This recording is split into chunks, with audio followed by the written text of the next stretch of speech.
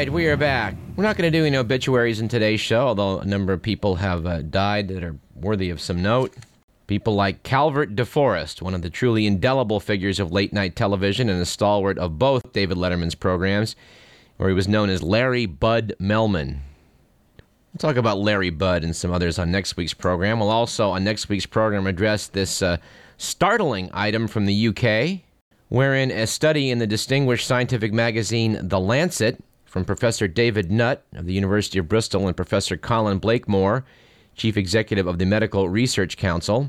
Those gentlemen and two other colleagues developed a new drug ranking system that would class socially acceptable tobacco and alcohol as more harmful than cannabis and considerably more dangerous than Class A drugs in the UK, considered the most dangerous type, such as ecstasy and LSD. We're going to devote some time to this in the weeks to come. I'm not sure I agree with some of their new rankings either, but it certainly is food for discussion. Stay tuned for that one. Well, I guess we're still in a Supreme Court mode carrying over from last week. One looming battle that's going to go before the Supreme Court is going to be a result of the U.S. Appeals Court last week striking down a strict ban on owning firearms in Washington, D.C. This apparently was the first time a federal appeals court has voided a gun law on the basis of the Second Amendment. As The Economist magazine reported, the debate about the meaning of the Second Amendment is one of the fiercest in constitutional law. The Washington ordinance that was struck down was among the nation's most restrictive. Said Nelson Lund, a law professor at George Mason University in Virginia, it basically forbids everyone from having a gun. Personally, I have a very hard time supporting a ban that's that restrictive. Here's a crime story from a couple months ago I thought was pretty bizarre. In Los Angeles, a man was cleared of murder when outtakes from the HBO comedy Curb Your Enthusiasm put him at Dodger Stadium when a murder occurred. He will now get $320,000 in a settlement from the city of Los Angeles. The LA City Council agreed to settle the police misconduct lawsuit filed by Juan Catalan, who spent 5 months in jail before footage from Curb Your Enthusiasm cemented his alibi. Apparently, Mr. Catalan's defense lawyer went through footage of crowd shots from the televised game but couldn't find his client. Then he learned that the HBO comedy starring former Seinfeld co-creator Larry David had been shooting at the ballpark that day. There he was in the outtakes, said Gary S. Castleman, the attorney handling Catalan's lawsuit. He's glad it's over. According to Castleman, someone else is now being prosecuted for the slaying in question.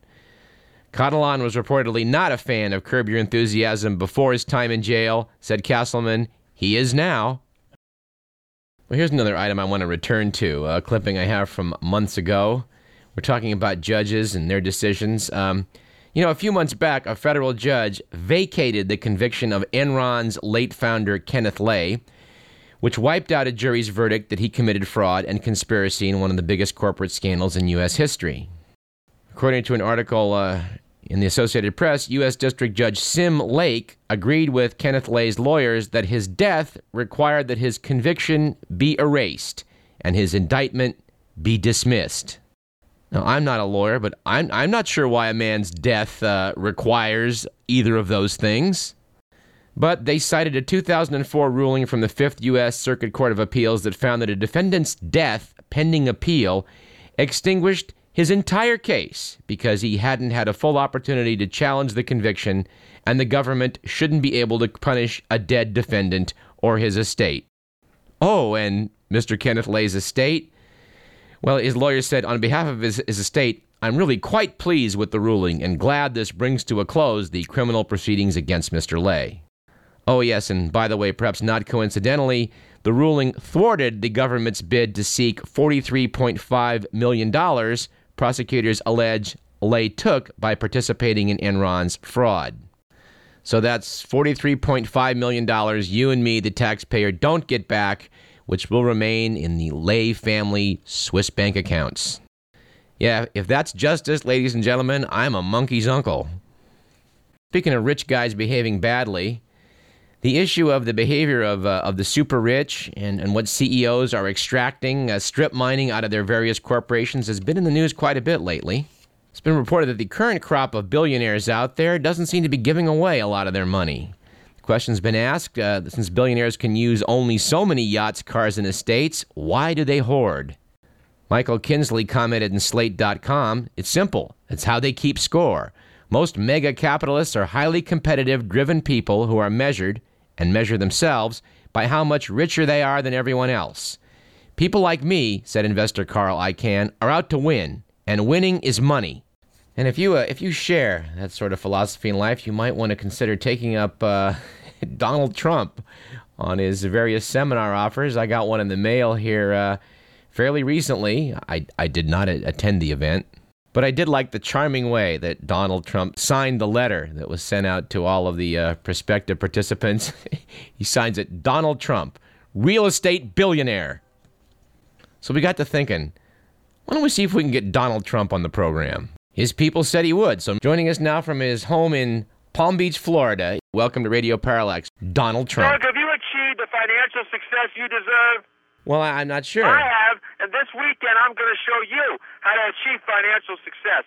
Let me ask you, Doug, do you have the right mindset to be rich? Well, that's a good question. I do. Do you eat filet mignon every night? Well, no, I can't say that I do. No. I do. Do you drink Dom Perignon out of the shoe of a supermodel? That doesn't even sound sanitary. I do. Have you been asked to be a celebrity judge for a contest called World's Greatest Asses? Mr. Trump? I have, and you can too. Well, that's not a major goal, frankly. For the incredible price, Doug, of $49.95, you and your listeners can hear my real estate wealth secrets. This is actually a non-commercial station. You want to do pledge drives all year? Don't be a chump. Listen to Trump. My can't-miss tactics were known only to me till now. We really can't go there, actually. You'll learn my secrets, like how to buy low, sell high, how to build value, while always being a real classy guy. Classy. Always, my friend, always. When I pass gas, it's through soap, baby. But listen, millions have used my techniques to get rich. Why shouldn't you invest 6 hours and $49.95? It isn't the money. My seminars normally go for $349.95. But look, this is our annual Millionaire Special. What does that mean? Tony Robbins is coming. He's not just the tallest motivational speaker in America. He's got the whitest teeth and the crispest crease in his trousers of anyone you'll ever meet. And Deepak Chopra will be there, Doug. The man delivers so much satisfaction, Doug. Mick Jagger's just joined up with people. What? Listen to Deepak and you can be happy too. And look, happy people make money, Doug. They do? They do. And as if that wasn't enough, you'll also get Robert Kiyosaki. That's that rich dad, poor dad guy? That's the guy. His poor dad, he was a swell guy, did cancer research, did charity work. I'm sure he was a one-man Red Cross. But listen, when he got old, he didn't have a pot to urinate in. Thank you for saying urinate. You want to wind up like that, Doug, huh? I don't think so. You want to be like his rich dad, Doug. That's what I'm thinking. I do? He's the kind of guy who sells ice boxes to Eskimos and gets them to pay the freight. When he dies, he'll have a coffin lid made of 14-karat platinum, Doug. Well, I'm not sure platinum comes in carats. They'll have to lower him into the hole with a crane.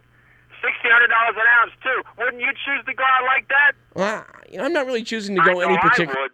Listen, the late, great Mae West once said, I've been rich and I've been poor. Rich is better. We held a seminar for an Indian tribe in New Mexico, Doug. They were living on a reservation in trailer parks. Trailer parks, I tell you.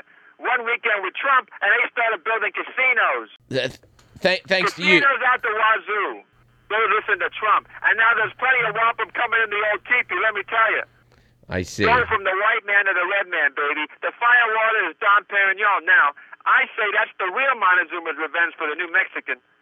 Well, no, actually, Montezuma was Mexican. Yeah, the old Mexico, sure. I'm talking New Mexico. It's more like New York now once they decided to follow my super wealth building seminars. And it could work for you, too. Well, I'll think about it. Don't think, do.